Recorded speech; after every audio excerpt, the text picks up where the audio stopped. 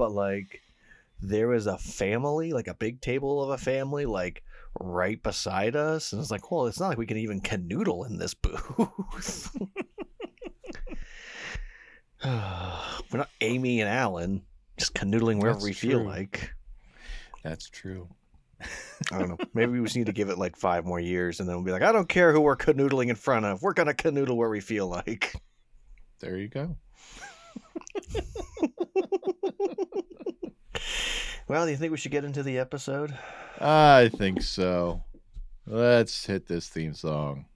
When these dads meet world, watching Boy Meets World. We grew up on the show, now we have kids and host a podcast. We watch each episode and then share our thoughts and grades. When these dads meet world.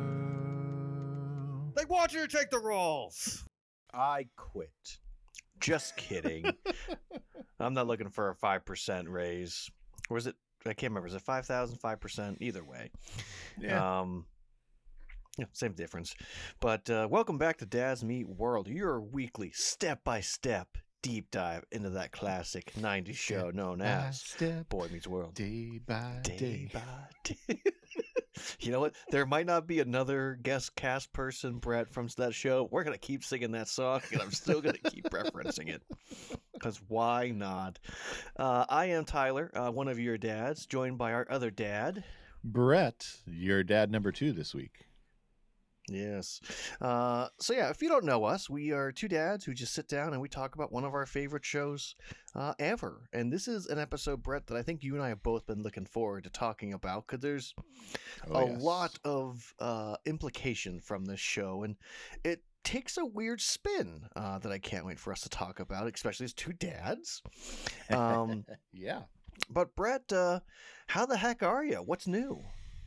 Oh, I am. I'm doing all right here in Northeast Ohio, where we get fun day of warm, the next day freezing, next day warm. Just trucking along. I had some illness this week where I couldn't really move around much, and Sorry to hear that. decided to pass it on to Abby, and she was not happy with that for a couple of days. But thankfully, seems to be as far as it went. I would definitely say so.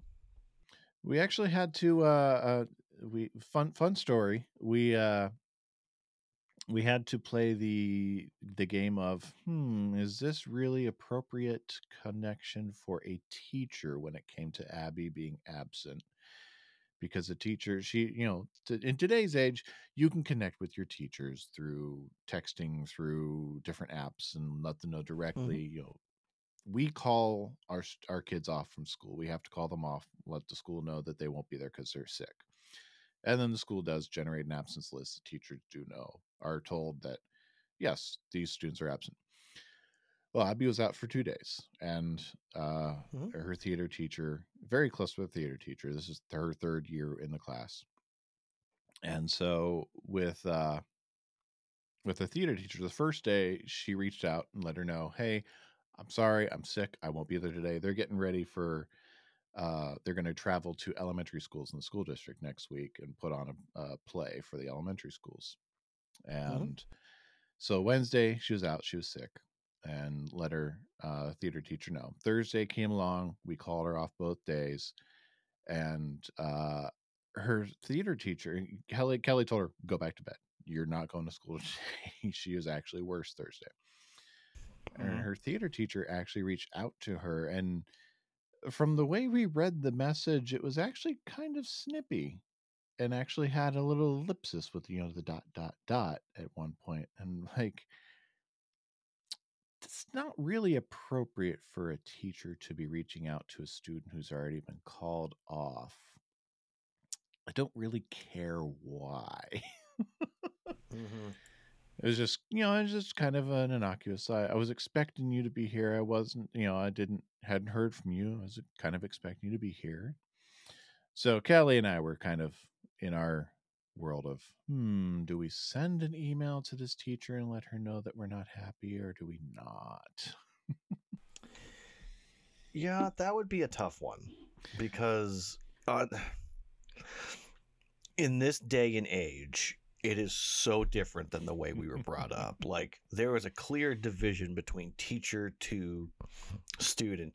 And I remember like when Facebook really was a thing and like teenagers had access to Facebook for the first time and people were requesting teachers, and some teachers accepted their friend requests. Some teachers said, I only accept, students who have graduated and no longer my student, friend requests, but that's a really awkward position that teachers are now in.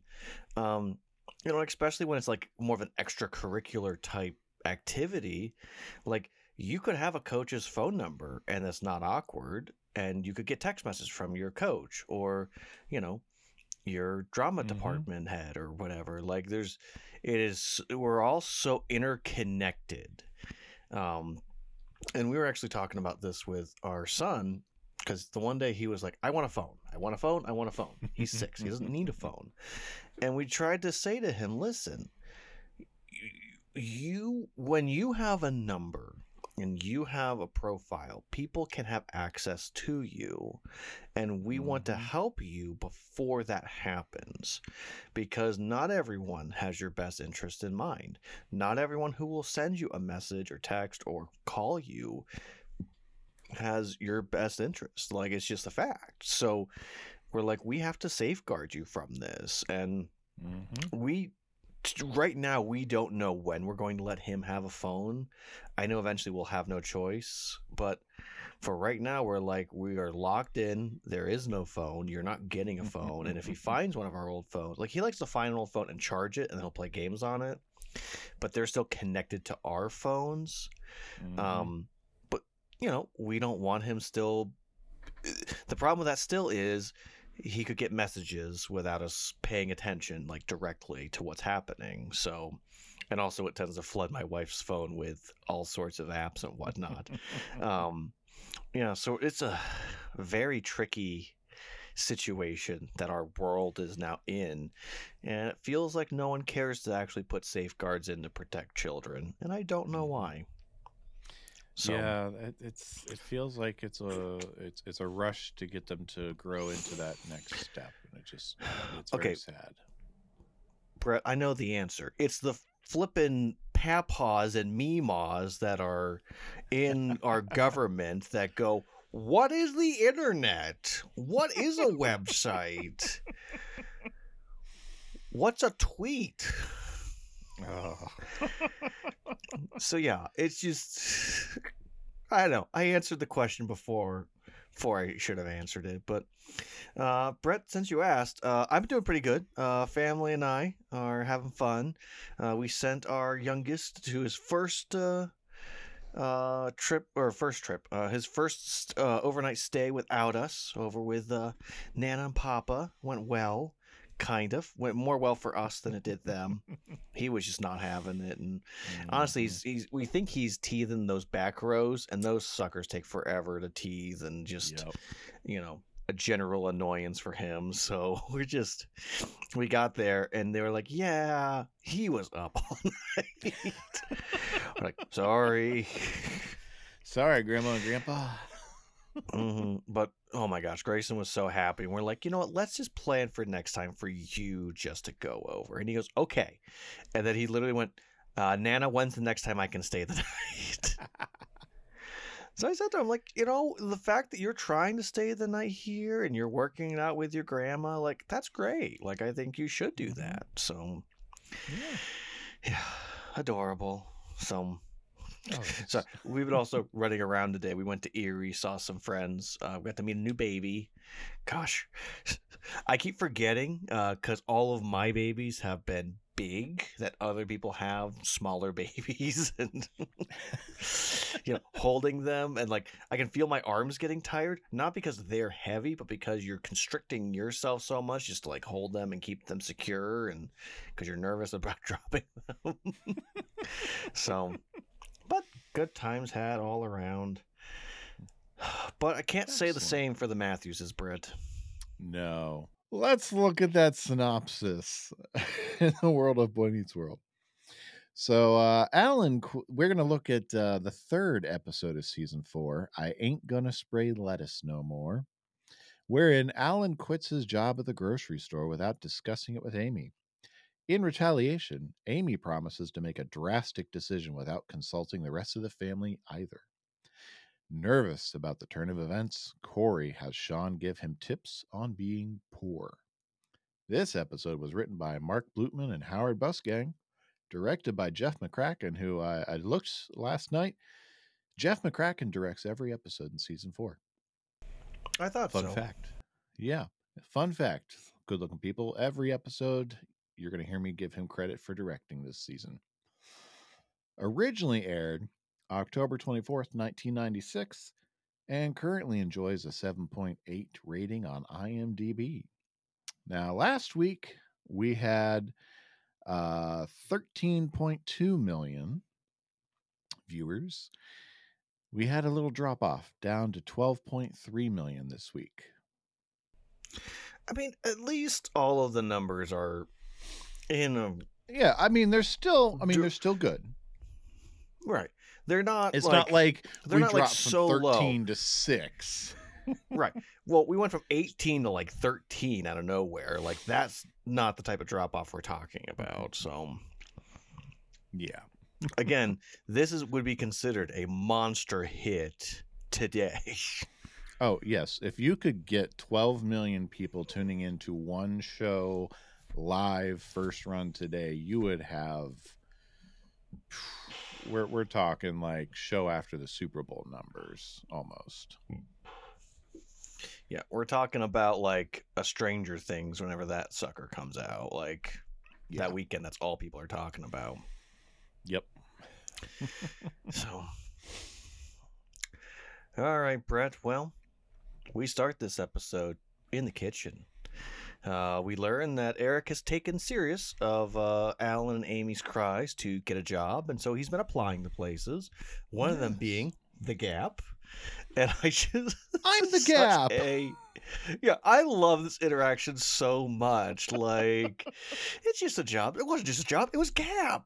I mean, look at me. I am Gap. Even in the shower, I'm the Gap. Oh, okay then. I told them a monkey could work there. And then the next thing is, did you guys see there's a monkey working at the Gap? That was my idea.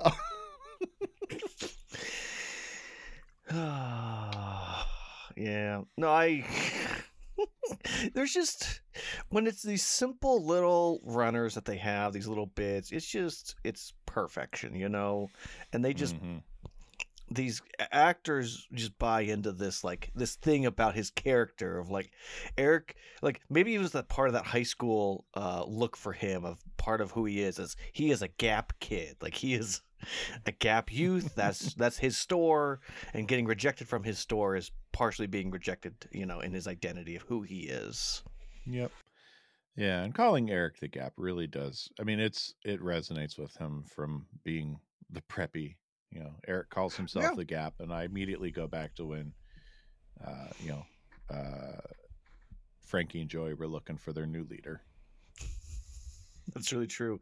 Okay, but how funny would it be for them to have gone into the Gap, get what they needed, and then left?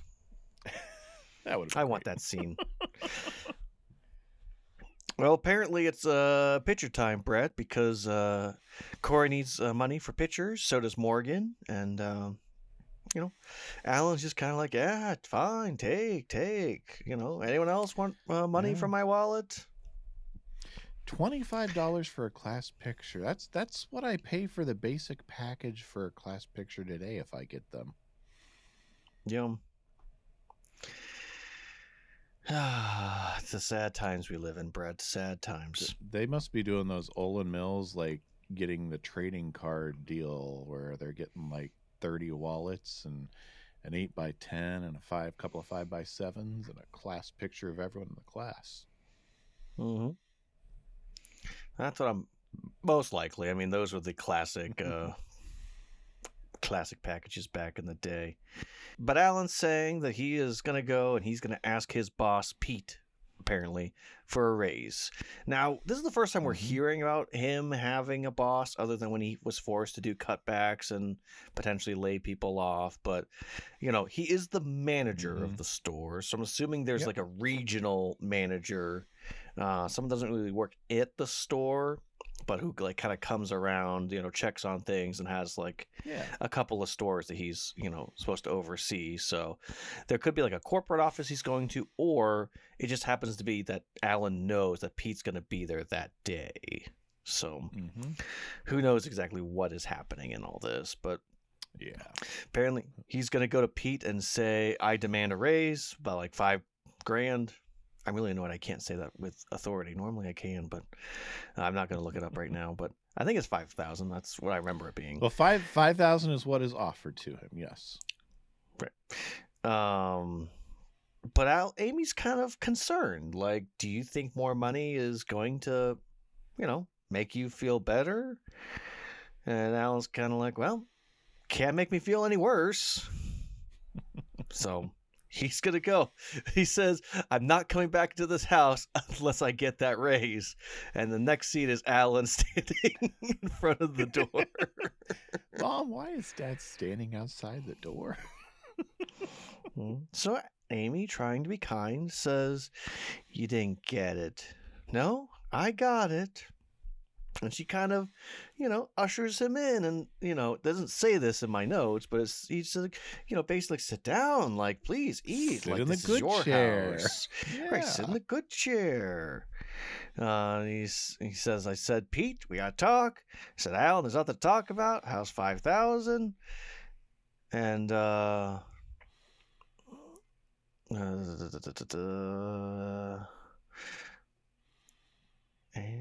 oh, he says, Amy, I think I could have gotten more. It's like, oh, why don't you give him a call? He says, well, wouldn't make much sense to. Why not? I quit. Could you pass the potatoes? Now, before we get back into this, Brett, maybe we should just have a brief discussion about quitting jobs. Just real brief, because in a leadership position that Alan is in, realistically, he would not just, I quit today, I'm gone. Like, he would train, most likely, either a replacement or a couple of the people to be able to step in within a month or so he can make sure everything is closing out the correct way, make sure his resume looks good. And a lot of times, so for my wife, with her position, she has to give at least a month's notice. Like, that is a requirement for her job. If she does not, the company basically has the rights to, not give her certain things that she should, like unemployment if she needs that. Other companies might be able to mess with the 401k a little bit, or stock options that you might have. Like, companies can kind of mess around with some money things that you may have if you don't give proper notice. And Alan, it appears as though he did not give proper notice. He just said, well, I'm gone. Yep. Which is an odd stance for him to have, since he literally wanted more money, got what he asked for, and then quit. Yeah, and it speaks a lot to Alan and what we know of him, in his temper, his ability to just kind of fly off the handle. He got what he thought he wanted and realized it wasn't what he wanted. And professionally, walking out of that room and quitting is professional suicide. But at the same time, beyond potential stock options, or granted, this is 30 years ago, at the best, the market giant probably has a retirement account that they might mess with him, and maybe health insurance. Yeah. There's really not much that they could hold over his head. especially considering in Pennsylvania you can be fired without notice. It's true. So, I mean, for the dramatics of the story, yes, it makes sense. I mean, real world, Alan probably would have said, "Okay, well, you know what? In 2 weeks, we're going to be installing one of my assistant managers in my position." Okay, but could you Leonard imagine Spinelli. Alan doing what Michael Scott did in The Office the 2 weeks that he was quitting? Sugar and Splenda. Scotch and soda. Yeah, no, I just and I will say I have heard stories, and I'm not going to name names, but of people who had really horrible bosses, like owners of the place that they didn't care about employees. All they cared about was how much money they were making. And, let's say there's someone out there who had a temperament in the 90s similar to Alan, who just said, fine, I'm done, and just, walked out. I know that that's possible. I'm not saying it's not, but nowadays it is a suicide essentially for your career if you were to do this. Like, I did work as a job coach, and that was a thing that we'd have to work through on resumes of, well, how long did you actually work there? What actually happened? Why did you leave? You only worked there for a month. Like, all those complications that come with that. And yeah, so if you're out there, especially if you're a young person, never just quit. Give notice. Always give notice. There are places that only care. Did you give notice? Yes. Okay. And it's all based on your word. Yeah. So. Yeah. Don't burn bridges that you don't need to burn. Right. And I will say, there are people out there that can walk away from a place because people in the community know of horrible working conditions and they won't care. They want the good worker. So. Most of us, however, are not that good of workers, so. But yeah, it's not the story they're telling, and we're just going to accept it as is. And Alan has quit. He has walked away. He is no longer an employee of the Market Giant. So, farewell, Market Giant. We knew you so well, and Leonard Spinelli, we miss you already. Yeah. Vast emotional damage. There it is. So yeah, they're just kind of going back and forth on, Dad quit his job? We're poor. We're not poor. Poor. I love Corey's dramaticness of running over to the door, being like, bye-bye car. Bye-bye house.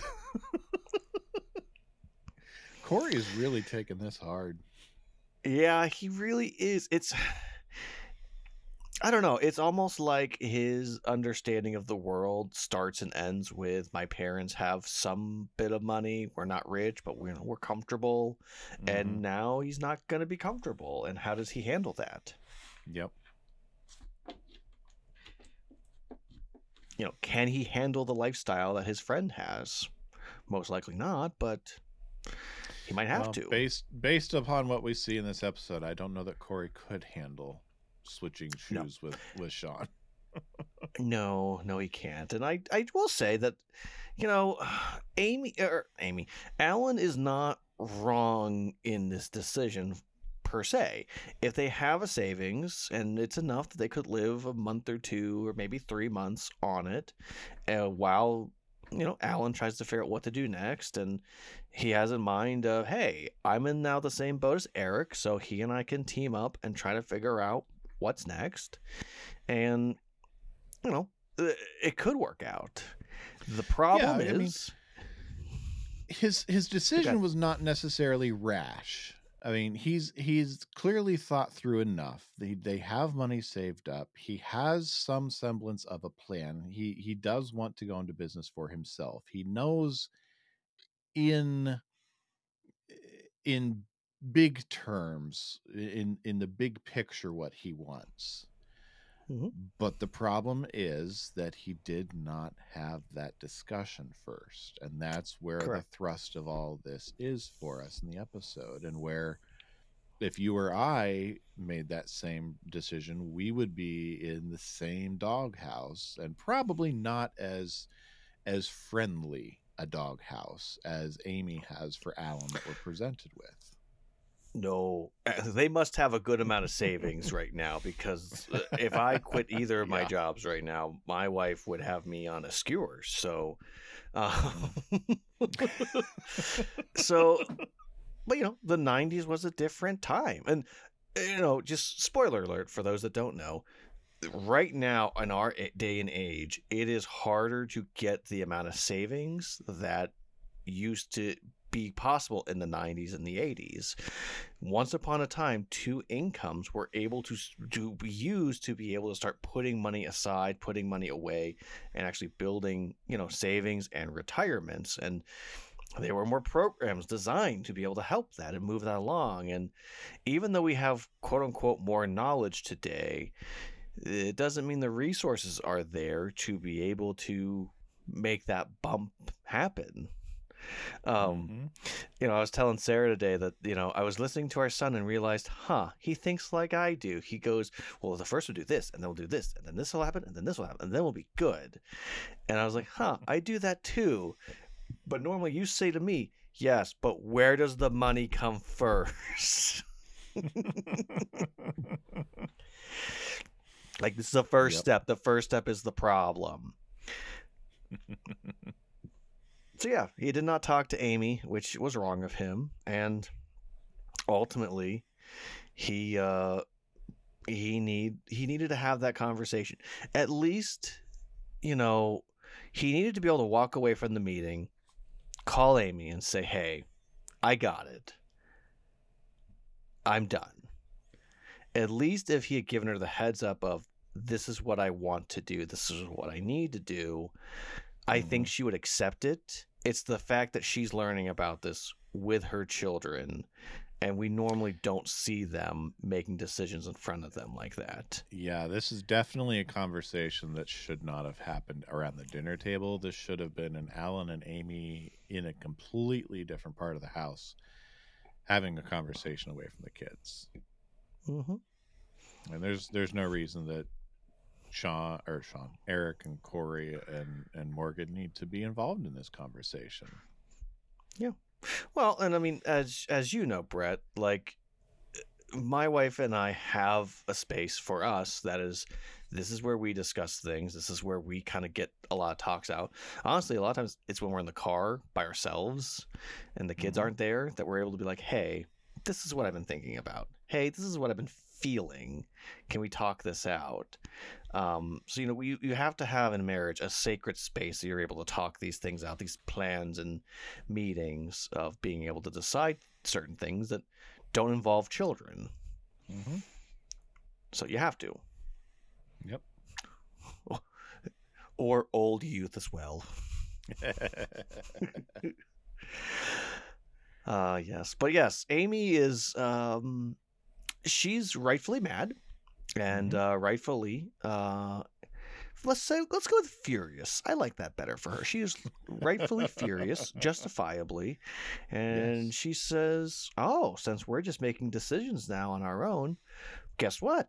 I get to make one now too. That's what I've decided. I get to make a decision that's going to affect our family." She's gonna buy a gallery that also features as a realtor agency. Yeah. And but yes, Corey is at the school and he's trying to talk to Sean about the fact that they're no longer going to have money, and he's got to figure out what to do. And Sean's quite confused, like, you were my only rich friend, comfortable, never rich, not rich, indoor plumbing, rich. Which, let's just take a moment for Brett and just say there are still houses and communities that don't actually have plumbing still in our country. I don't know how it's possible, but I know they're out there. I've seen them, and it is depressing. Our country has so much wealth, and we're constantly talking about these ginormous bills and all the things our country pays for. But the fact is that the rich keep getting richer and the poor keep getting poorer. And Sean is completely correct in the fact that if you got indoor plumbing, if you have these extra things, you are rich. It's a matter of perspective. It is. And there are so many people in this country that would never think of themselves as rich, but perspective wise, they really are. Yeah. Well, I think you have to remind yourself of that. Like, my wife and I are both college educated. The amount of people that are not put us in a rich stance, even if we're not physically rich. You know, we were talking with our friends earlier, and they said, well, we just got a house. It's not as big as your house. And I'm like, whoa. Our house is not big, but it's not small. So it's like, you have to be willing to admit that there are things about you that have value. You know, I'm currently sitting in a room where we've transformed into a giant closet / office / recording room for me. So there's some richness to it. You come from a world of many pants. Yes, that's true. You're eaters. You're eaters. I gotta say, kids having free school lunches, that's so nice. That was not the case when we were kids. But yeah, so Sean is starting to kind of get Corey to understand, you have privilege, you were rich, and now you're not, and I must teach you the ways now. This, of course, coming from someone who normally spends his time at Chubby's and eating food at Chubby's, which can't be cheap. So, and that was even before he was living at Turner's. Yeah, Sean, for as poor as Sean is, he does have some sort of disposable income.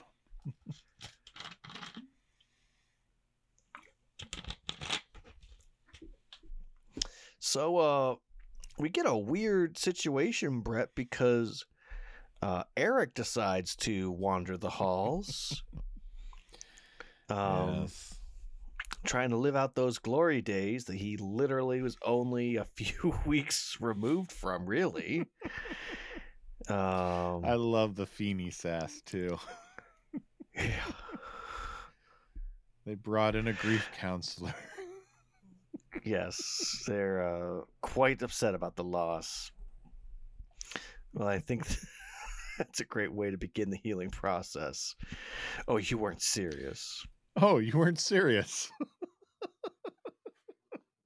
I do love that Eric picks up on that.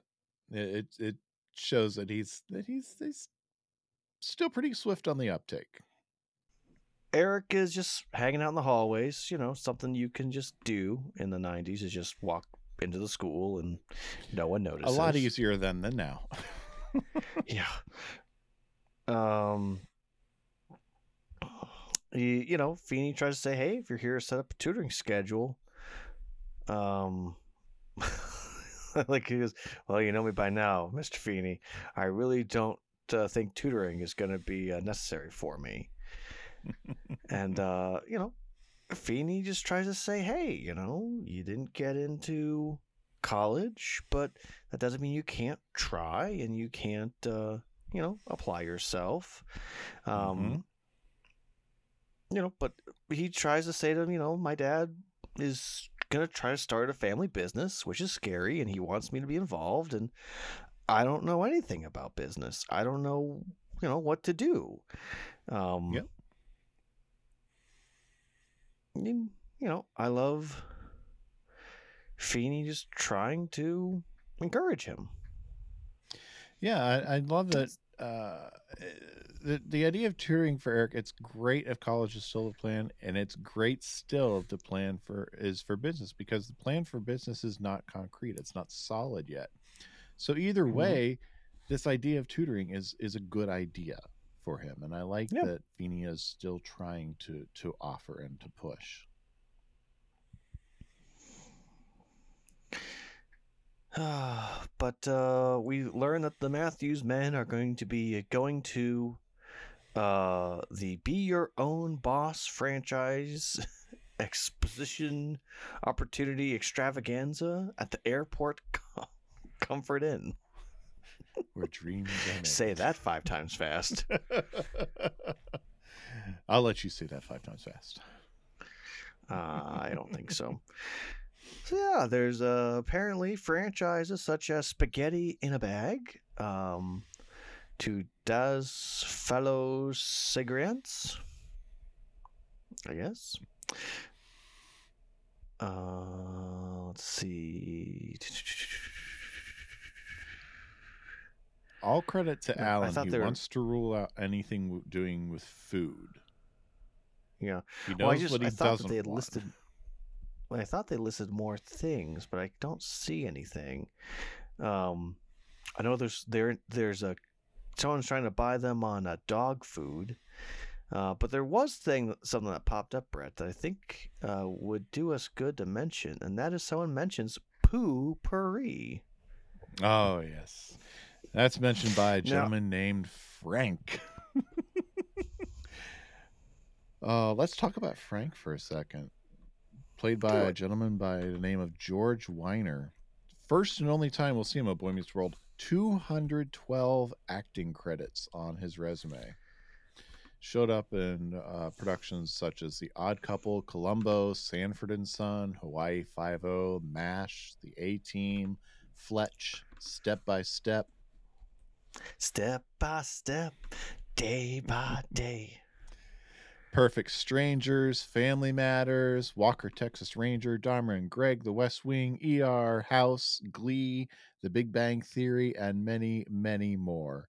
And yes, this potpourri is quite an interesting invention, which, yes, good-looking people, there is such a product that you can buy with that name in stores today.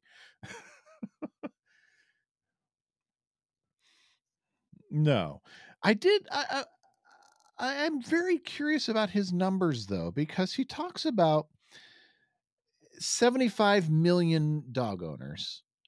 And if they all buy a can, here's a $40 billion business. How much are they charging per can? Because I tried doing the math, and that's like $150 a can. Well, Brett,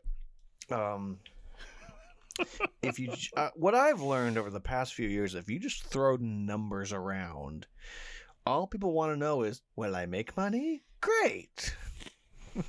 Will I lose money? Boo. As long as things go up, who cares? If they go down, I'm mad. The lines go up and I'm happy. Yes, that's literally what I've learned over the last little bit. Like, Do you have a dog? Money. Yes. No, we don't. Dad, don't answer for me. I know what I'm doing. Okay, that's an interesting thought, Brett. Why don't the Matthews have a dog? They feel like a dog family. They really do feel like a dog family. That is one thing the Matthews family is missing. Like, if you would say in an episode, like, oh yeah, Dad's walking the dog, he can't talk about it, or oh yeah, Morgan, has the dog right now, like, that resolves a lot of, where are these characters? Why are they not a part of this episode? Yeah, Dad had to take the dog to the vet. That's why he's not around to dispense some good advice, Or, little lessons of like, well, you see the dog. You see what this dog does? Like, so many good lessons could have come from that. Yeah. Probably just too expensive to have on set. Cake.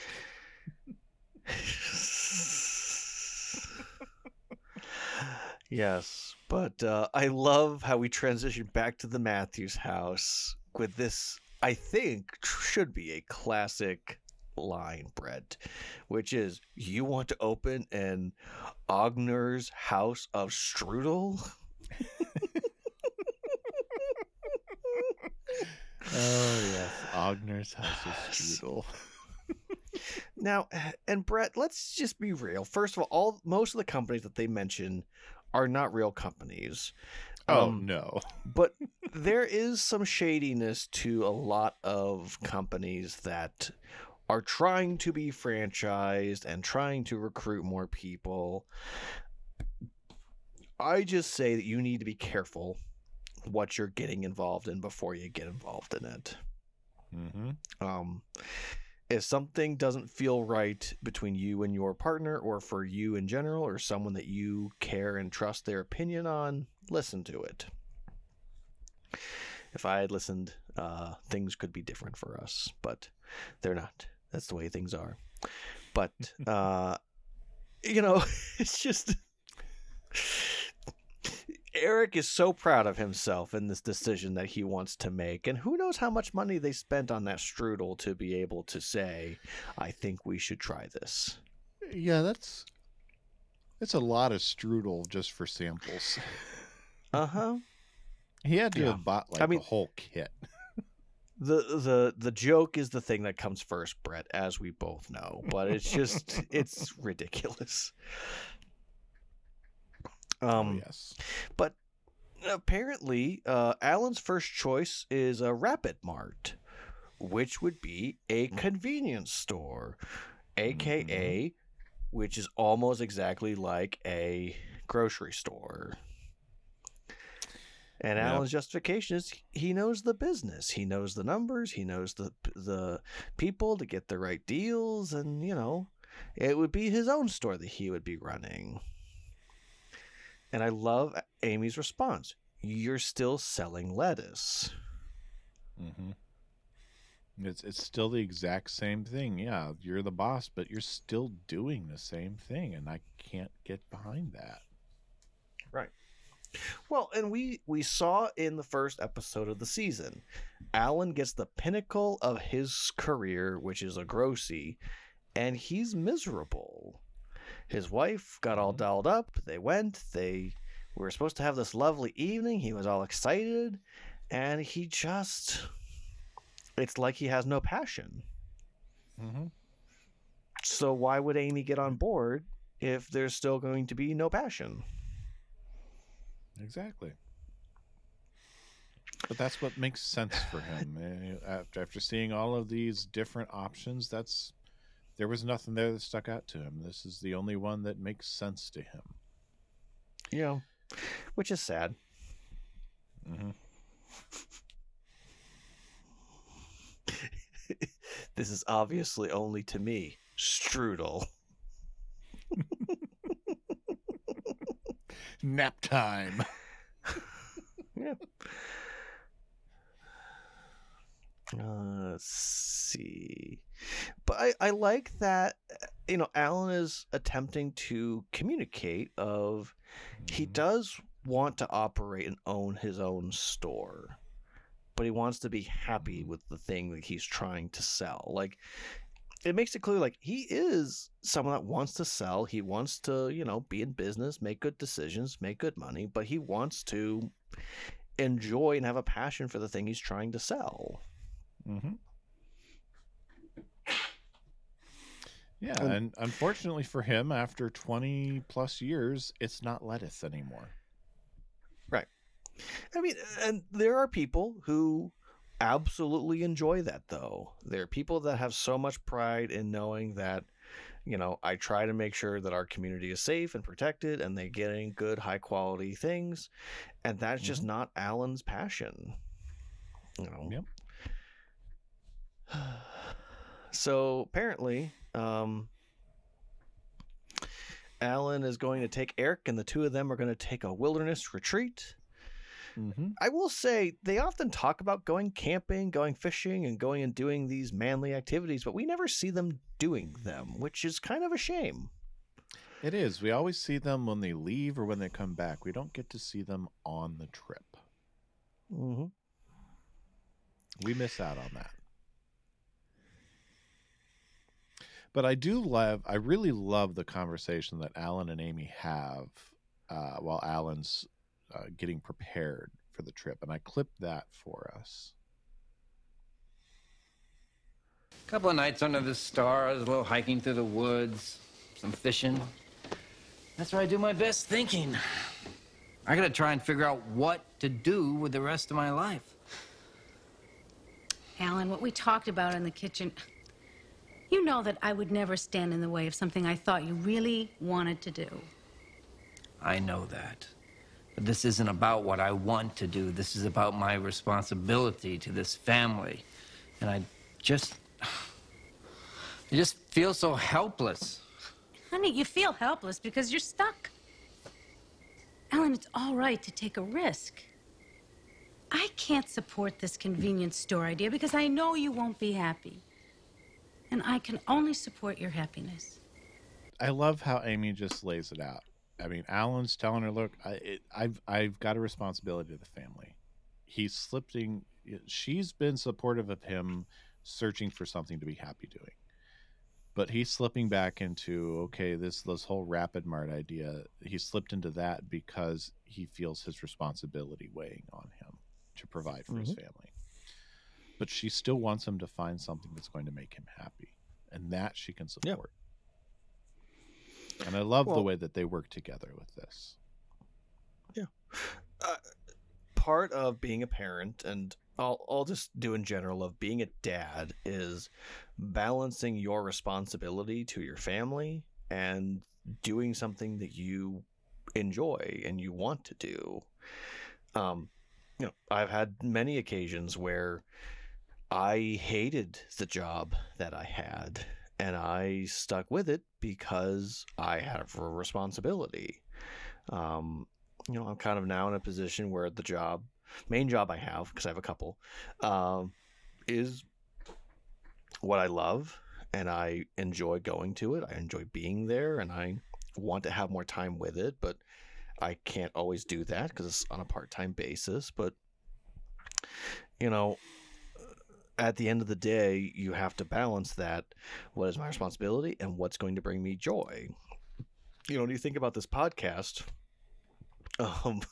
as much as our wives joke about us doing this, I know that this brings both of us joy. We get to talk to each other. We get to talk about one of our favorite shows, and I like to think it spreads joy to other people who listen.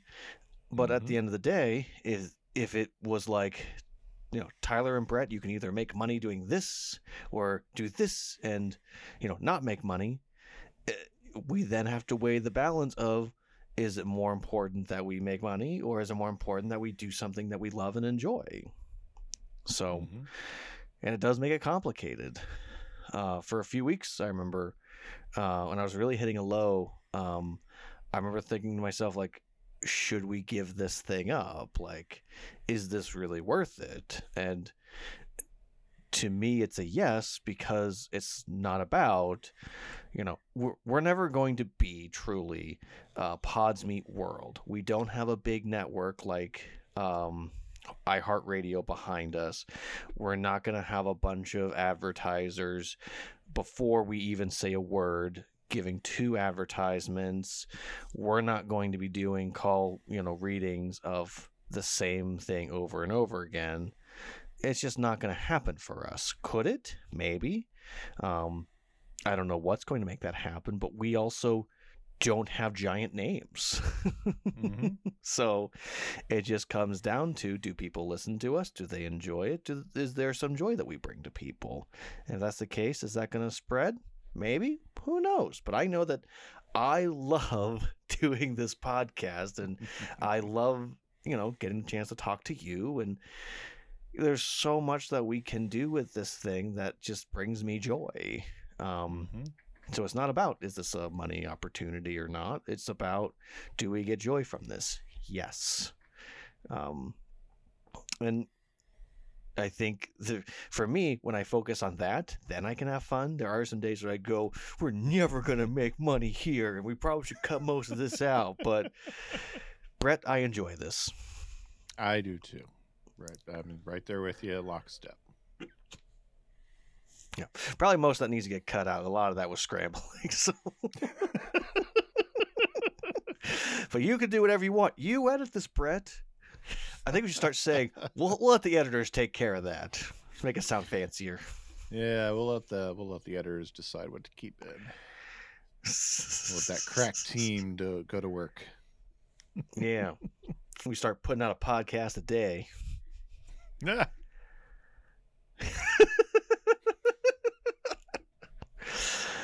Yes, but we go to, again, the dramaticness of this whole thing of Sean trying to teach Corey about what he's got to do to make money being a poor person, and that's apparently to have some shampoo tested on their head. And Topanga's sitting there just in her normal clothes, and they bring out a vial of something, and he has a hazmat suit on, and it drops, and alarms start going off. Everyone runs away. I don't want to know what study would be willing to test on minors and not even want to know the real names. Yeah, it's the joke. It's the joke. It's the joke. It's the joke. The joke comes first. It's the joke. It's a funny joke. It is what it is. We get back to Alan and Eric coming back from being in the woods, hiking, fishing, cooking on our own over a fire.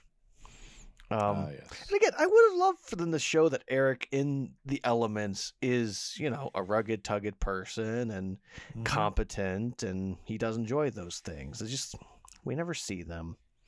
Yeah. But Shame on you, writers from 30 years ago, not being willing to show us.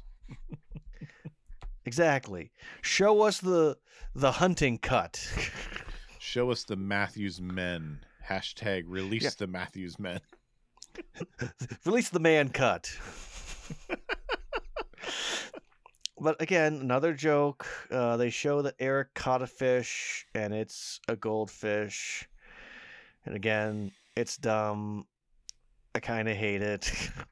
But he's so kind of proud brings of the it. episode down a little bit.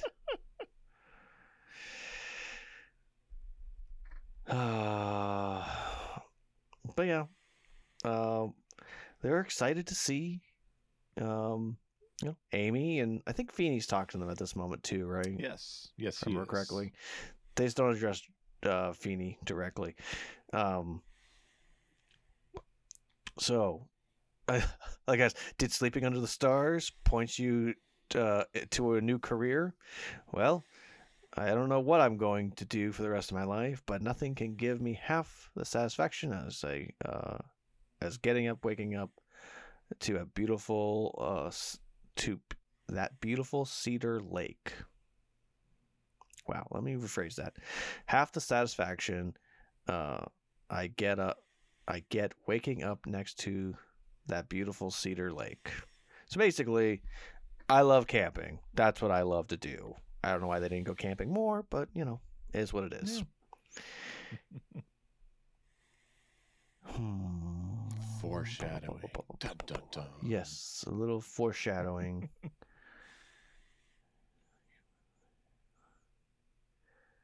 But, Alan does say that he wishes that Amy was there.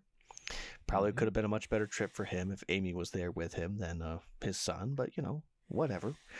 But apparently, there's a discount for 2-person sleeping bags, Brent, currently at Kimball's. Yes. Well, George, how do you know about those? I go camping. I don't fish. You do the math. George. Sassy Feeney. So sassy. Oh. Speaking of teachers crossing some lines, Brett. Hey, there were no students in that backyard at that point. Everyone was at That's least true. graduated high school. What the hell are we looking at? I do love Feeney. I love the relationship that George has with the Matthews parents. So, I couldn't remember in the going through the script, Brett, of where exactly it happens, but all of a sudden we have a scene at Chubby's, and you hear Sean, what are you doing? Sean, you're here. I thought you'd be doing your little puppet show downtown, which always brings you in cash. I said, what are you doing? I want to see this puppet show. I found it. I'm eating meat. You disgust me, man. But I like meat. I can't help. They just put it in front of me. My I parents love raised me to. Okay, but Brett, the moment he puts it down, Sean eats it. Mm-hmm. Yeah, clearly Corey is not cut out for living Sean's life, but that's okay because Corey's not going to have to live in Sean's shoes. Mm-hmm. Yes, because we go to a new set, Brett. Yes. Excuse me. Yes. And I say that because this is not a one-off place that we're at right now. No, not a swing set. This is going to be a lasting location. And we get to meet a gentleman by the name of Ed Kimball. Yes. Played by Dick O'Neill. First and only time that we'll see him on Boy Meets World. Sadly, he did pass away in 1998. 57 acting credits on his resume from productions such as Car 54, Where Are You?, Good Times, Kojak, Wonder Woman, Three's Company, Chips, The Incredible Hulk, MASH, Magnum P.I., Cheers, Night Court, Growing Pains, The Fresh Prince of Bel-Air, Family Matters. I know him best as Art Leonard from Home Improvement and others. Yep. Yes. But I like how, we're in the store and Alan feels like he's in his element. Yeah, he's like very the kids are looking excited. Yeah, the kids are looking at things and he's going, "Oh yeah, that's." He names the brand and says it's top of the line and says, "Put it down, it's too expensive." Alan knows his stuff, we get to see Yeah. that he's not just someone who's a week, likes to go just camping to camp. Alan knows what he's talking about. I like how he says, "Oh, I'm a friend of George Feeney." "Oh, George, yeah, sure. Enjoy a little chats. Wish he'd buy something once in a while." Yep. I can see Mr. Feeney having some friends like Ed, where he'd stop in to talk shop and not buy a thing. Now, I will say, Brett, that when the wife and I used to live down in Pittsburgh, we used to go a lot in the mall and kind of wander around. And one of the places at the mall we would go to was the Dick's Sporting Goods. And we'd often go through the wilderness section and kind of acted like, the Matthews children of, "Oh my gosh, look at this. This would be great for us to do this." And, "Oh my gosh, I'd love for us to be able to save to be able to do this." And, just excitement that, you get whenever you're around these things. And, I really wish we could have been able to buy some of those things, honestly. But, I think it's nice seeing that they're excited as well. It's something that he's not installed in them, but encouraged them and intrigued them. So I feel like it's a good indication of what's been important to the Matthews families over the years. They don't show us, but again, they talk about going on family camping trips, and you would think they would do like camp vacations, but whatever. Yeah. But like weekends going camping. Living like Porus in the woods. But yeah, but we learned that apparently everything is on sale because he's going out of business.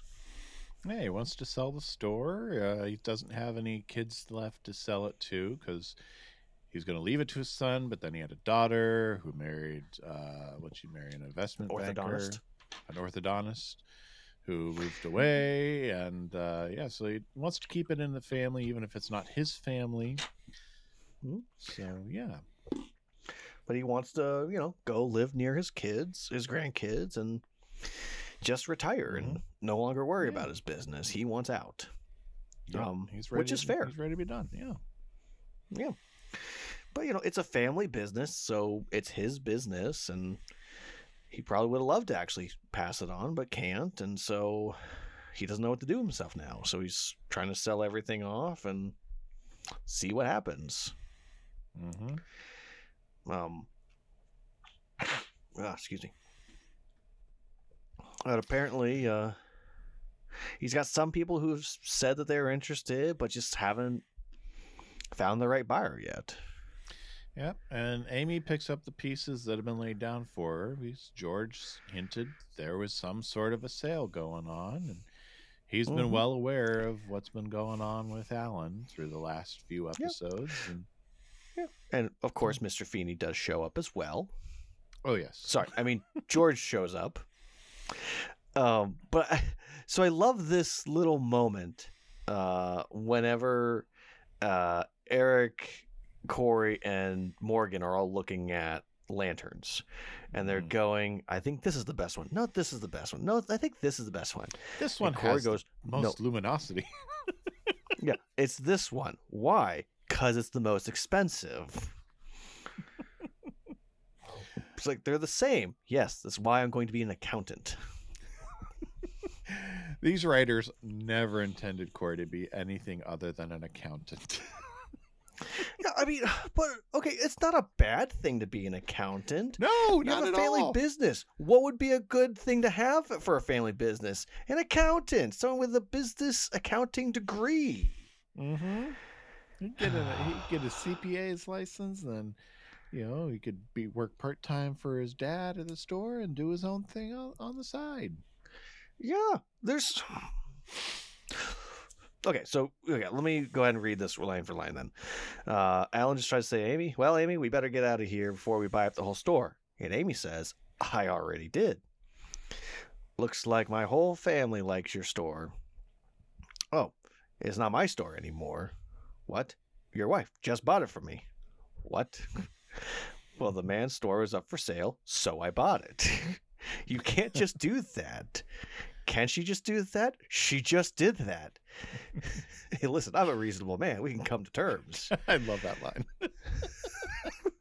I'm a reasonable man. We came to terms. Yeah. I understood that you're trying to do, but you can't walk into, I can't what? You owe me a big decision, buddy. That one that affects the whole family. Well, you're standing in it. So this is all my beef jerky? But I love this, Brett, because Amy could have done something petty, which in TV world so often wives, you'll see that will make a petty decision that will that.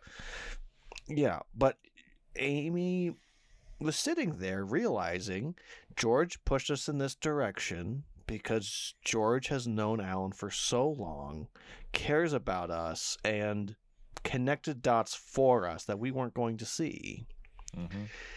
Because Alan, as much as Alan loves this world, he would probably not think he has the charisma or ability to sell these things. He thinks he can only sell lettuce. He doesn't realize that he could sell fishing rods and camping gear and all the things that he's always wanted to sell.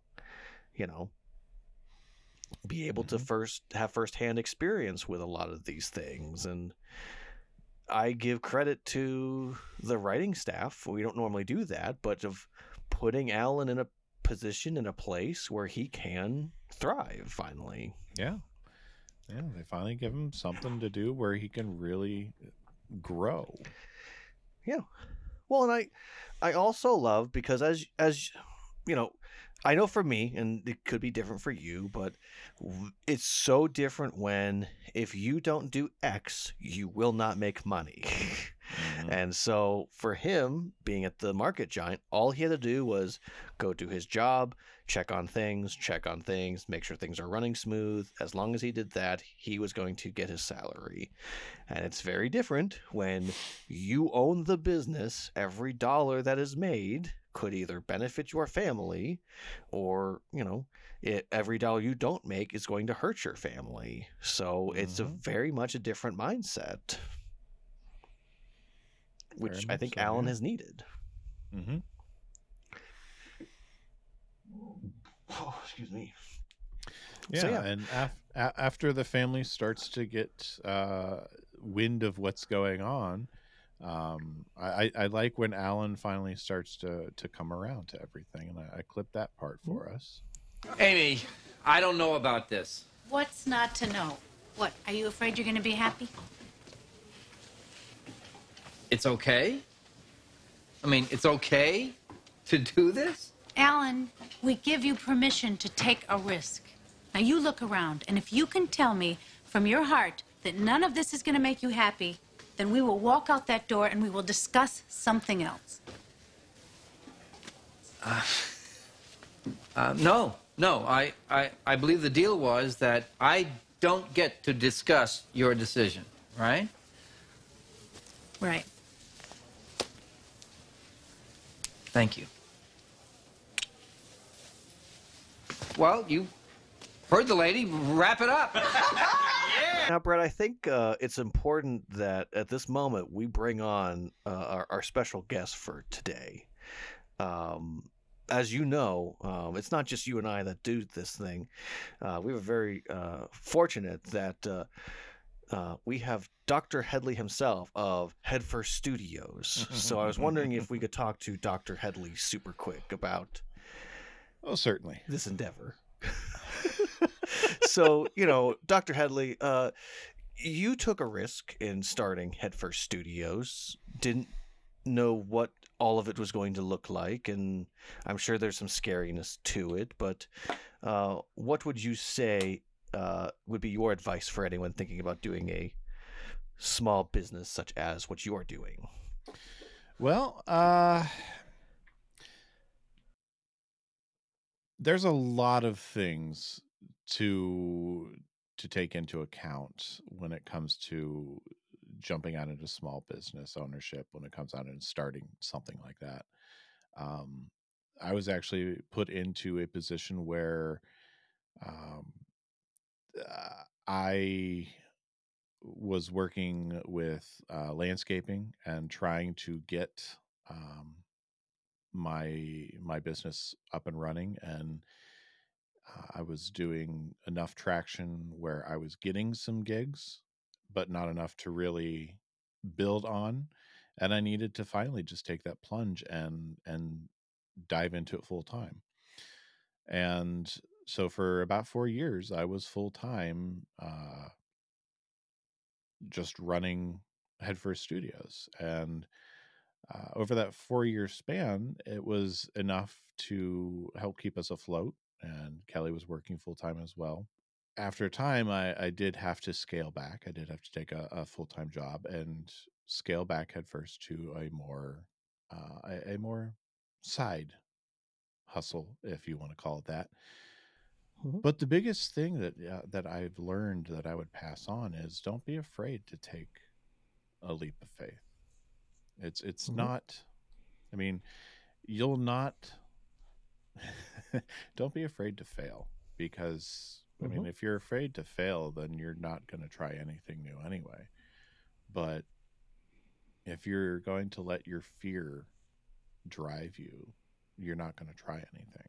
And we had ups and downs through those years. We had some great moments. We had some hard ones. I met a lot of really interesting clients that I work with over the years. I've had clients that I've worked with for the last 15 years on one project that we are still working on. Yeah. But don't be afraid to try something new. It's worth the shot to take on it. And when you do that with the support of the people who love you, people who are with you, the family that you are with, you will have them to lean into and them to catch you if you stumble, which is what I had. Mm-hmm. Well, and I will say to your credit as well, it's not like the work you're doing right now in your full-time job is not completely different of Head First Studios as well. So that does help. It's not like you're it is largely the same only skill doing set, this. Yes. Yeah. So I think one of the things that helped you to probably get the job you have is because you took a chance with Head First Studios and going deep into that. So having, because one of the things I remember you telling me when you got your job was they wanted you to tell stories, and that's what Head First Studio is. So go tell stories. So one of the reasons that I love Head First Studios and why I know I want to be more involved with you to do those type of things is because that desire, that dream, that those goals that you have, the vision, those things excite me. I just wish we had more time. You and me both. I love being able to tell stories in multiple different ways, and I wish I had more time in the day to be able to do it. And I've even told Sarah too, I'm like, gosh, I wish we just had I wish we didn't have to worry about money. And then we could just do podcasts like every day. There's a new podcast every week coming out, like a new podcast every day, But yep. Yeah. No, and I want to make sure we highlighted you, Brett, because of the fact that you did take a chance with Head First Studios. It's always something I know that you have talked about for years. Now I'm getting to that point where I remember when you were younger and you didn't have white stuff in your beard and or gray. I can't tell exactly the coloring, but it's a little bit of both. Yeah. So I just, I think I remember when you told me that you were going to go just head first into this going full steam into it. And I was so excited for you because I was like, that's great. Because as much as I knew you had a passion for your old life, and what that meant for you and the fact that we got to meet through that, ultimately your passion truly is telling stories and, getting into the medias and understanding things deeper and getting information out there. But I know that you don't like doing it for yourself and you don't want to say, look what I'm doing, look how good I can do these things. But I will give you credit and say you do these things well, and I appreciate you. It's one of the reasons why for years I've tried to convince you to do a podcast with me. Yes, well, thank you. And it took us years to figure out exactly what we wanted to settle in on for our podcast. Oh, I know, but I knew if I was going to do a podcast, which I've wanted to do them for years, the person I wanted to do it with was you. So I knew it was just a matter of waiting for the right thing for us to do, and then we could, move that towards others as well, hopefully. Yeah. If not, we'll go down with the ship, Brett. There you go.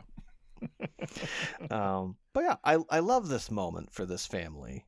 Yes. The Matthewses are just so excited because I think when you have bad energy coming home from a job, your kids feel that. I know I've brought that home sometimes, and I've told Sarah, I'm like, this job and this job, or this experience, that experience, if I ever come home, I'm bringing that energy of the work day, killing me, dragging me down. If I bring that home, I'm done there. I'm not bringing that home. The worries and concerns of what that company has is not for us. All the stuff at, the church job, we bring those home? Yeah, of course we do. But the other stuff, the other things, nope, those concerns don't worry us. But, Alan can't help but probably bring stresses and worries home from the grocery store, and now it's different. Now he has something he can go to, have a passion for, and be selling something he wants to sell, and not just lettuce. Mm-hmm. Yeah, so he gets to go into a job that he is excited for, that he is passionate about, and he gets to come home at the end of the day after making his own hours, and gets to bring that excitement, that passion home with him. Mm-hmm. But I love that. As we go to the tag, and it's just, it's them trying to go over the books, go over the things that they need to learn. And I mean, for Alan, all he needs to do is be pointed in the direction of, this is what I've had, this is what things are. And as long as everything processes through and the payments happen, everything will be solid from Alan's perspective. But, we see a moment of kind of panic for Eric, because as we have seen before, Brett, he has a good work ethic. He's able to do a good job. He gets paid. He has money. But, he's never had to be concerned about things like prices. And why do we set the prices to these things? Billables and receivables, how much is it costing to bring it in? How much do we have to sell it for to make a profit? All those things he's never had to think about. And now he has to worry about, if I make a mistake here, it's going to impact my family immediately. It's not just a simple, it's a $50 mistake. It happens. It's oh my gosh, will we be able to eat now because of the mistake I made? Yep. And that weighs on you. He's got a lot more responsibility on his shoulders than he did the day before. A lot more than he did when he was Eric Matthews, good-looking detective. I know. If only he could have been a good-looking detective. But I like how he tries to, say to Feeney, hey, I can't do this. I don't think I'll be able to do this. And Feeney's like, I will work with you. I will tutor you. I'll help you.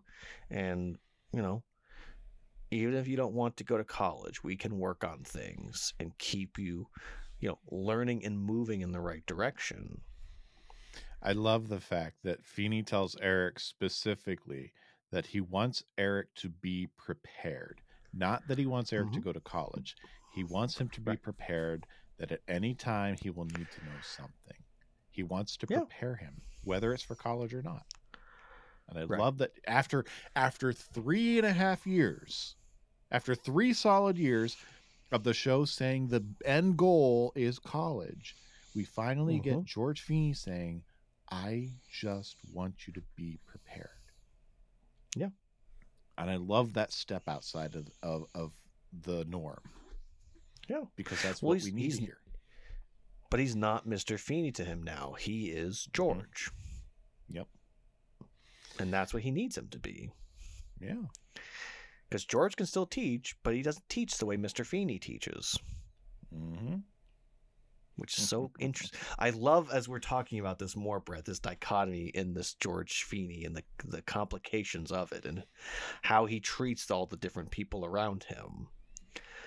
Yep. So we're getting a sassier Feeney this season, but we're also seeing a better depth to him, which I love. Indeed. The $18 in their socks.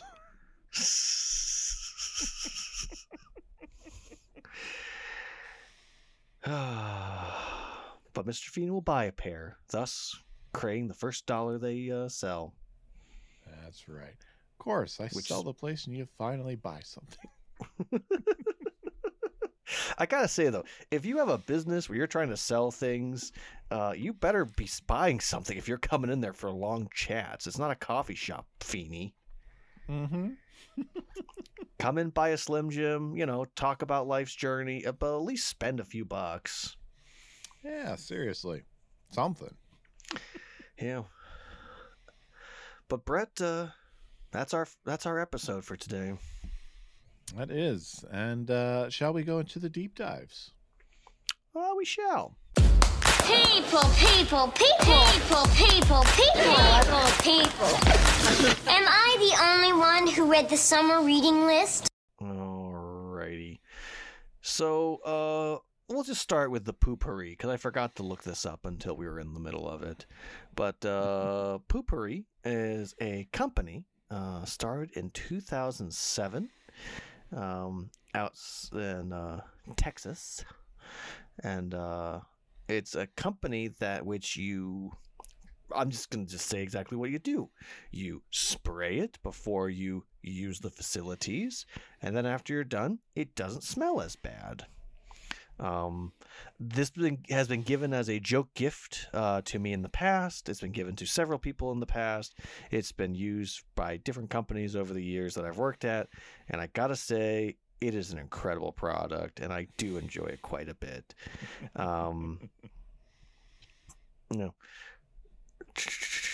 I'm not going to go too much deeper into it. The biggest thing that you need to know is that it's actually a pretty good product. I would recommend it. It's a private company. Hashtag not yet a sponsor. Hashtag, hey, Poopery, we're out there, man. We'd love to talk about this product more directly. I'll spray it every time. I don't care. I will tell you, I watched start to finish for the first time the Truman Show last night, and the way they do their product placements is just beautiful. But I love how it just drives him crazy eventually. All right, let's get to the phone. That's where my main stuff is. So, due to the discussion, Brett, about wealth, I was just thinking about the wealth distribution in the Americas, the United States of America. And from the chart that I'm looking at, it appears as though from the 90s to today, income keeps going up. And the wealth gaps keeps getting bigger because the 1% essentially is anyone living over the range of about 100,000 a year, getting closer to towards like a 200,000 a month or a year, not a month. The bottom, we'll say 50, is living closer to 0 than they are living towards 50. Now, the average of the 90 percentile is under that 100,000 mark for sure, and the 50 to 90 is right below 50,000. All that is to say that what we're constantly learning is that people who have money keep getting more money, and people who have no money keep getting less money. And it's not because poor people are buying things they shouldn't be buying. It's not because poor people don't have the right attitude, mindset. It's a lot of times because people who start off poor, it's harder for them to get out of that situation. You cannot buy your way out of it. Some people will work their way out of it. Some people will get the right education, will get scholarships, and will kill themselves. Not literally, but will drain all of themselves, get out of that, and get towards a 1% and look back and go, well, I did it. Why couldn't everybody else do it? And I guess this is just a thing from me about just because you can't comprehend why some people are the way they are, you have to remember that once upon a time, you were probably in their situation. And one of the reasons why you got out of that was because someone cared about you and helped you out of it. And none of us get anywhere without people around us, whether that's a spouse, whether that's a friend, or just someone that goes, hey, I care enough about you to help you out. So understand that most people don't become 1%ers because they did things all on their lonesome and just were able to do it all on their own. They had help along the way. Someone cared enough about them. There was a Feeney out there that gave them a hand. There was an Alan Matthews that gave them a place to stay or a free meal, or a Turner who was willing to let someone live with them for a year. There's always someone out there who's willing to go above and beyond for people that make it out of that. So, yeah, small rant over.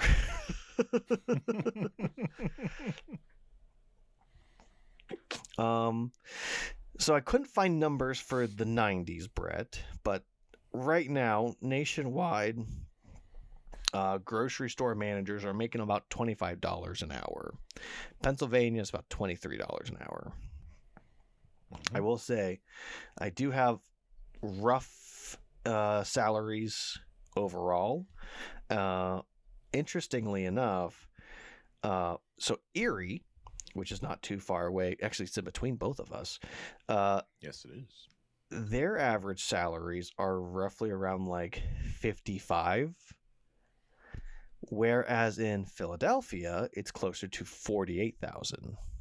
So even though Philadelphia, more expensive area, bigger metropolis, you know, the likelihood of you having a higher paid job as a store manager is not as good as a smaller area is. It's less locations, you know, better profit margins most likely. So, and Pittsburgh, Allentown is very similar as well to that.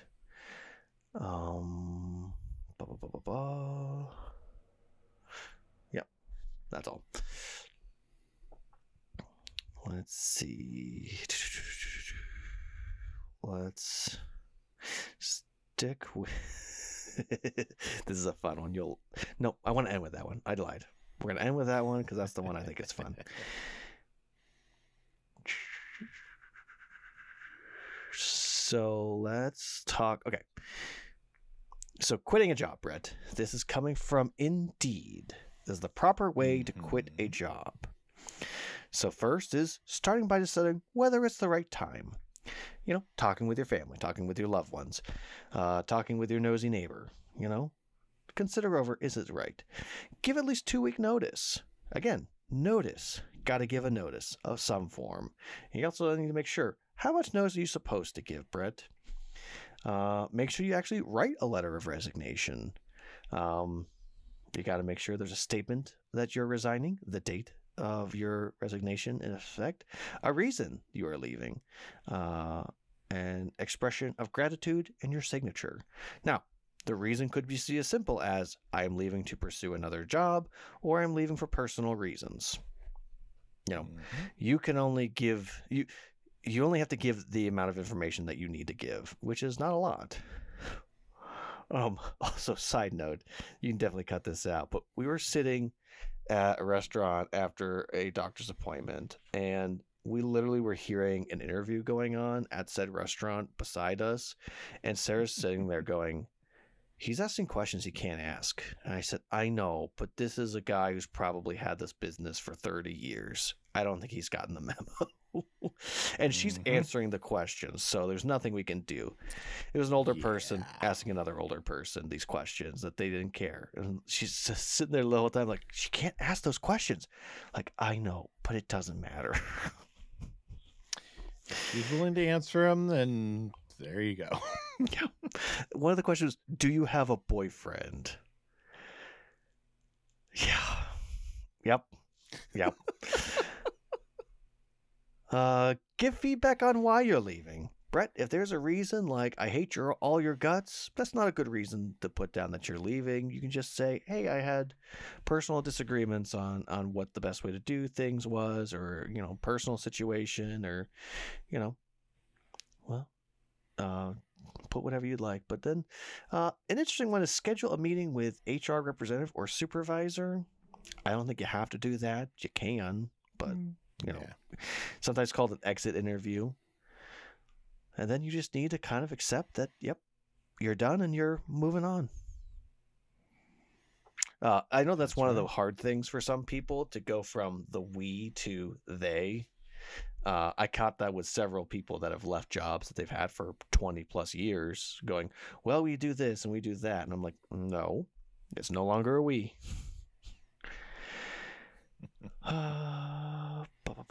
Okay, so difference between buying a franchise, Brett, and buying an existing business. So two types of forms of franchises. Product/trade name franchising. The franchise owner owns the right to the name or the trademark of the business and sells the right to use that name and trademark to the franchise. This system of franchising normally focuses on supply chain management. Typically, products are marketed or manufactured and supplied to the franchisor and delivered to the franchisee to sell. I.e., you're thinking of like a McDonald's, you're thinking of a Domino's, you're thinking of Ace Hardware. You have the business, you make the money off the business, but you have to pay your dues. Business format franchises. The franchisor and franchisee have an ongoing relationship. This style of franchising normally focuses on full spectrum business management. Typically, the franchisor officer services like site selection, training, product supply, marketing plans, and even help getting funding. I'm not sure of what is a good example of that one off the top of my head, because I think the most often used is the product/trade name. So, buying an existing business. Buying an existing business is exactly what it sounds like. The buyer typically takes over full ownership of business. The largest advantage of having an existing blueprint that can include important factors like establishing customer base, defines operating expenses, and fully trained employees. Regardless of business type, almost any kind of business could be bought or sold. When you buy an existing business, you typically get complete control over its direction. However, with no set vision, infrastructure, or external guidance, your business could struggle as you figure out the best way to run things. So, like, I know for a lot of places around us, when it's a small family-owned business or it's a family-owned restaurant, if they sell it, whoever takes over either has to keep doing what has been done before, and if they modify things, it can have a huge ripple effect. I feel so bad. There's a restaurant locally that people loved and people cared about, and it exchanged hands a couple of times, too many probably, and the community kind of gave up on it, which is sad. But we weren't living here at the time, so it wasn't like we could support them. And it kind of came back in a different name and got sold, and then got sold again, I think. So it's just a complicated life you have in this that space, and selling businesses and trying to keep afloat, and the complications behind it, and dealing with a customer base that wants things the way that they want it. So, but yeah. Yep. I know I think for Alan and Amy in this situation as well, what's nice for them is Kimball's has, a standing base of probably customers that come there, but rebranding it to, I don't know if they actually say if it's changed to Matthews or whatever, but I can't remember off the top of my head. But I think they do rebrand it because it's new ownership. I think eventually they do. Yeah. But, it's one of those things where they could have under the umbrella and then they reopen it as, this specific store, but not really changing much other than the name, is okay. Yeah. So at the end of the day, though, I'm running away from what I wanted to talk about. At the end of the day, Alan getting to own his business outright is probably the best thing for him. So agreed. Here is the thing I think you're most going to be interested in, Brett. This is from Indeed. Retail sales associate for The Gap.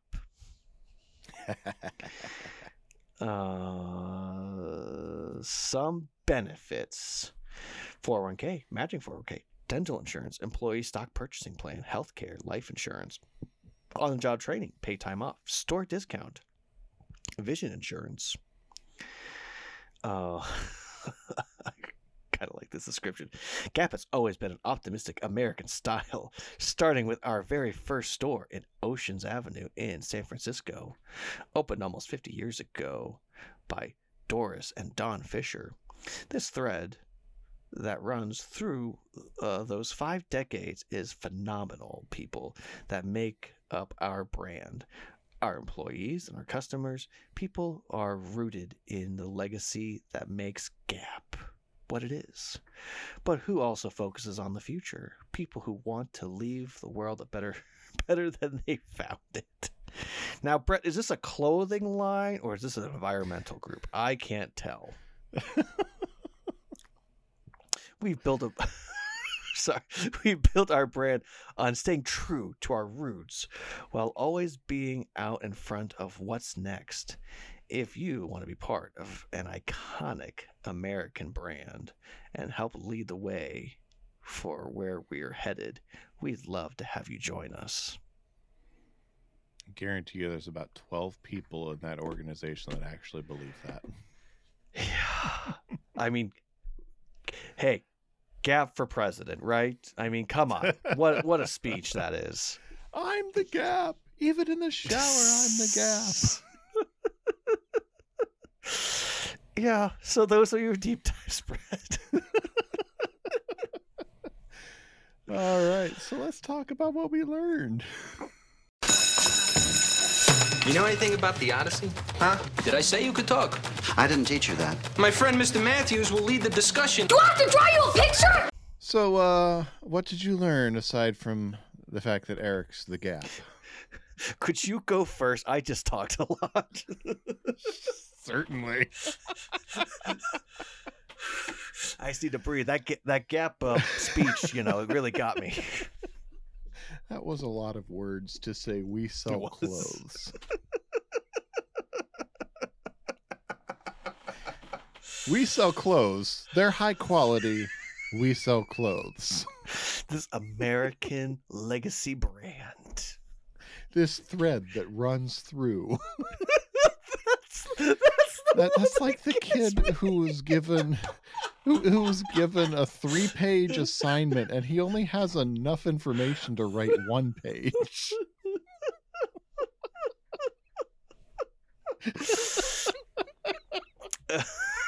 It reminds me of the time when I was in 7th grade and I basically wrote a paper that said, baseball players get millions of dollars. Why can't we give some of that money to firefighters? NBA players get paid millions of dollars. Why can't we give that to firefighters? It's basically my saying, yeah, but that thread that runs through our company. From the first days to today, each individual who has worked in our stores, who has touched our clothing. I am Gap. I'm Gap. Even in the shower, I'm Gap. I learned. I was reminded of the importance of family and the safety net that they provide, support. That when it comes time to take a risk, when Amy gives Alan permission to take a risk, she has seen all throughout their marriage, but we've seen through 2 of these 3 episodes that we've looked at, Alan being confronted with not being happy with where he is and wanting to move on somehow to what he doesn't know. But Amy being fully supportive of him moving on and trying to help him every step of the way. And so Amy being that supportive safety net that is right there ready to catch him and giving him permission and that push that he needs in this case to take the risk that he needs to take. And so I am reminded to not be afraid to take that risk when it comes time to take that leap when it comes time to. And when it does come time to not be afraid to lean on your safety net that is right there. So what about you? I'm reminded with Corey and Eric's kind of freak outs that there are so many things we worry about, like what's going to happen next, what's going to happen next after the next, and worrying about things that are way farther in the head that we shouldn't be worrying and stressing about. That as a parent, we have to remind our loved ones and especially our children, just worry about right now. Just worry about where you are, what you're doing, and just trying the best you can. And we'll worry about the future later, because the future is always coming. I think we tend to spend more time stressing about what could happen, what might happen, than just living at the moment. You know, to quote the wise theologian, The Gap, 50 years of a thread. We have to trust in that vision, and we have to keep being willing to move forward, innovate. So I think as parents, we have to remind our children and our loved ones that it's okay that we are nervous about the future, but not to spend all of our time falling apart over it. Because nothing changed for Corey in this whole, week time period. Like from the time that Alan quit to the time that he was not quit, he had a new business, new life. Nothing changed for him. It's in the grace period window that Alan had and Amy had. Maybe if they went another 3 months like this, yes, I would worry then, but it feels like this all kind of worked out pretty quickly for them. Yes, it did. Which is fine. There's TV magic, yay. Yes, it would be very nice if in real life it worked like this. But all right, so I'm right. No, you're exactly right. So am I done with my education? Can I go? how would you grade I Ain't Gonna Spray Lettuce No More? Okay, as far as like Corey as the main character of this show having, for lack of better wording, the C plot this episode, like it feels like Alan and Amy had the A plot. Like we spent one scene in the school.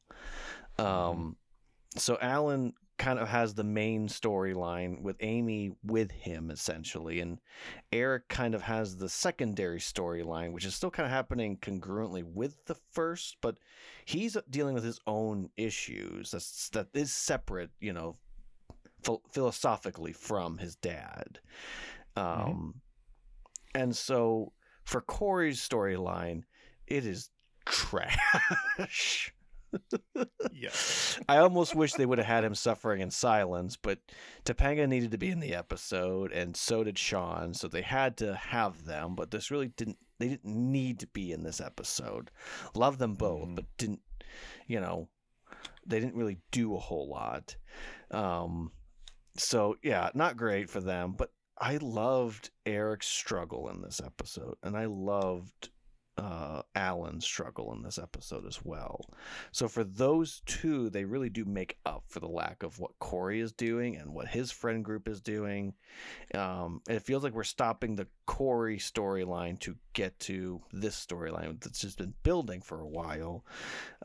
So all of those words, like the threads of all of these words, I'm gonna go ahead and say this is an A. Because truly all the stuff with Alan and this crisis he's going through, this family situation, and how he and Amy work this out is truly remarkable.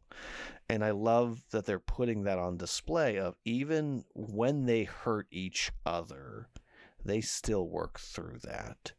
And I love so much of what they're putting on display for Corey and Eric and Morgan on how their marriage works.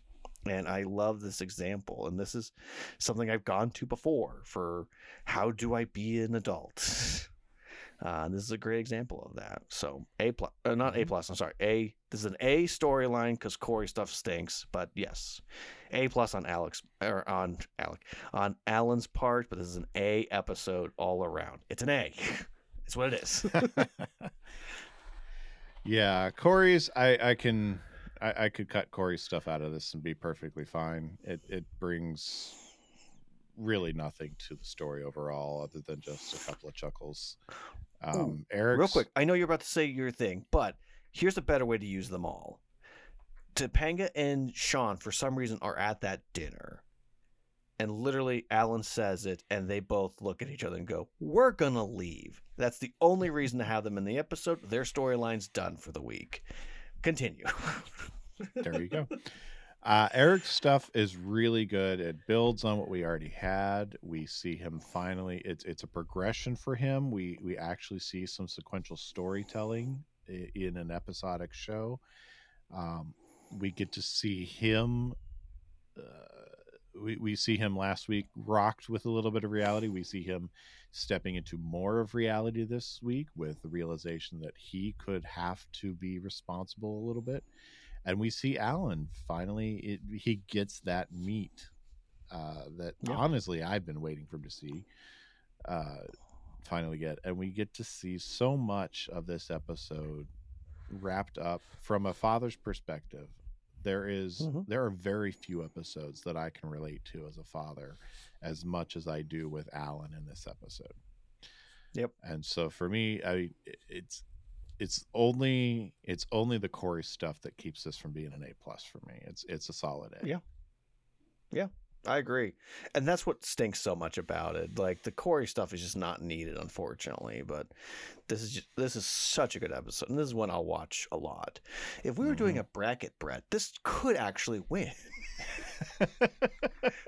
Agreed. Oh, yes. Maybe that's what we need to do, Brett. After we're done, then we do a bracket. Maybe. Oh my gosh, Brett. We put all of them in a ranking and we do a giant one. Multi-parter. Whoa. That would be bonkers. Very. It's like the NCAA tournament on crack. Yes, it would be. Well, I think you owe me a dad joke before we go. Yeah. Yeah, I do. Hold on. Okay, let's try these.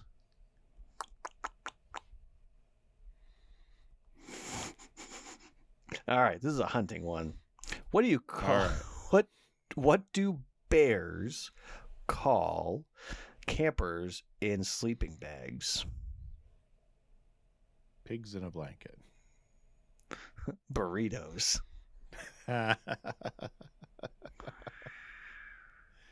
Very nice. Okay, one more.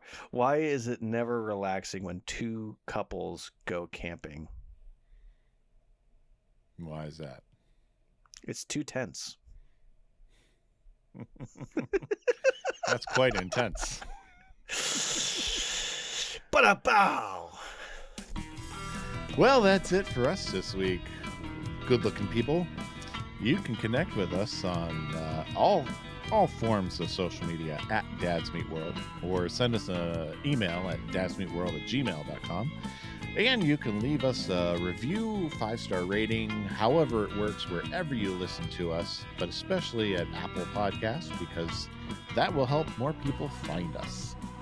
Yeah. And if you like any of our squiffy merchandise, such as what Steve the Skeleton is wearing behind me, episode's gonna episode, you can check it out at dadsmeetworld.threadless.com. Yeah. So, Tyler, until next week, I'll see you good looking. For you, good looking. You know, how can I learn so much every week and still be so stupid? Dads Meet World is a production of Headfirst Studios. Headfirst Studios. Tell your story. I can't either. And I was thinking, I'll cut this out, but you were saying Erie, and it made me think of something wanted to tell you before we started recording. I was watching Law and Order SVU with Kelly yesterday. Uh-huh. And dun, dun. the case they were on, they were following a perp who was on a train that ran between Erie and Pittsburgh. Huh. And it made a stop, and the stop where they caught their guy that was on the train was supposedly at the Beaver Falls Depot. Huh.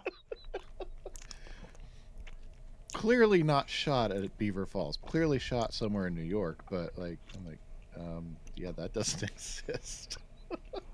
Was this a case like from the turn of the century? There hasn't been a train that goes for public assets that goes like that in years.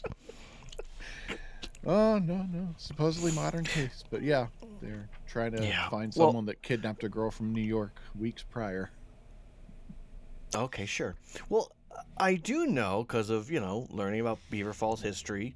Like, there used to be a train that went from Beaver Falls downtown to Pittsburgh, and it ran every single day and ran multiple times a day. And, people from Beaver Falls could get to Pittsburgh really easy, really cheap. And then they decided to get rid of it because why would we want people from Beaver Falls to be able to have a good life? Mm-hmm. Yeah. Supposedly, Amtrak-style train runs from Erie to Pittsburgh with a stop in Beaver Falls in the world of SVU. Okay. Let's just see this for a moment, Brett. Anyway. Just Erie to Pittsburgh. Let's just see. No. Our podcast can't continue unless we solve this mystery.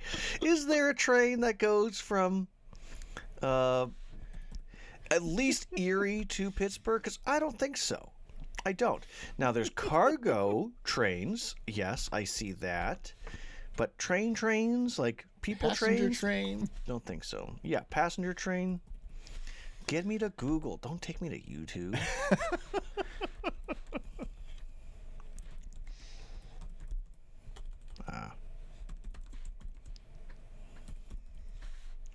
Well, Erie to Pittsburgh is basically from like Long Island to Manhattan. It's the same thing. Yes. Travel from Erie to Pittsburgh. Okay. There is a train that goes from Erie to Pittsburgh. However, Brett, it's a 5-hour, 48-minute ride because, Brett, you have to go to Cleveland first. Not a straight shot. No. What is a straight shot? Is the highway. It takes you 2 hours to get there. Who would ever travel on train from Erie? Oh my gosh. I might just be more floored right now than I am at Sean. Californians writing for Boy Meets World 30 years ago were bad. Yeah. You're a state away. Just go over there. Oh, yeah. So anyway,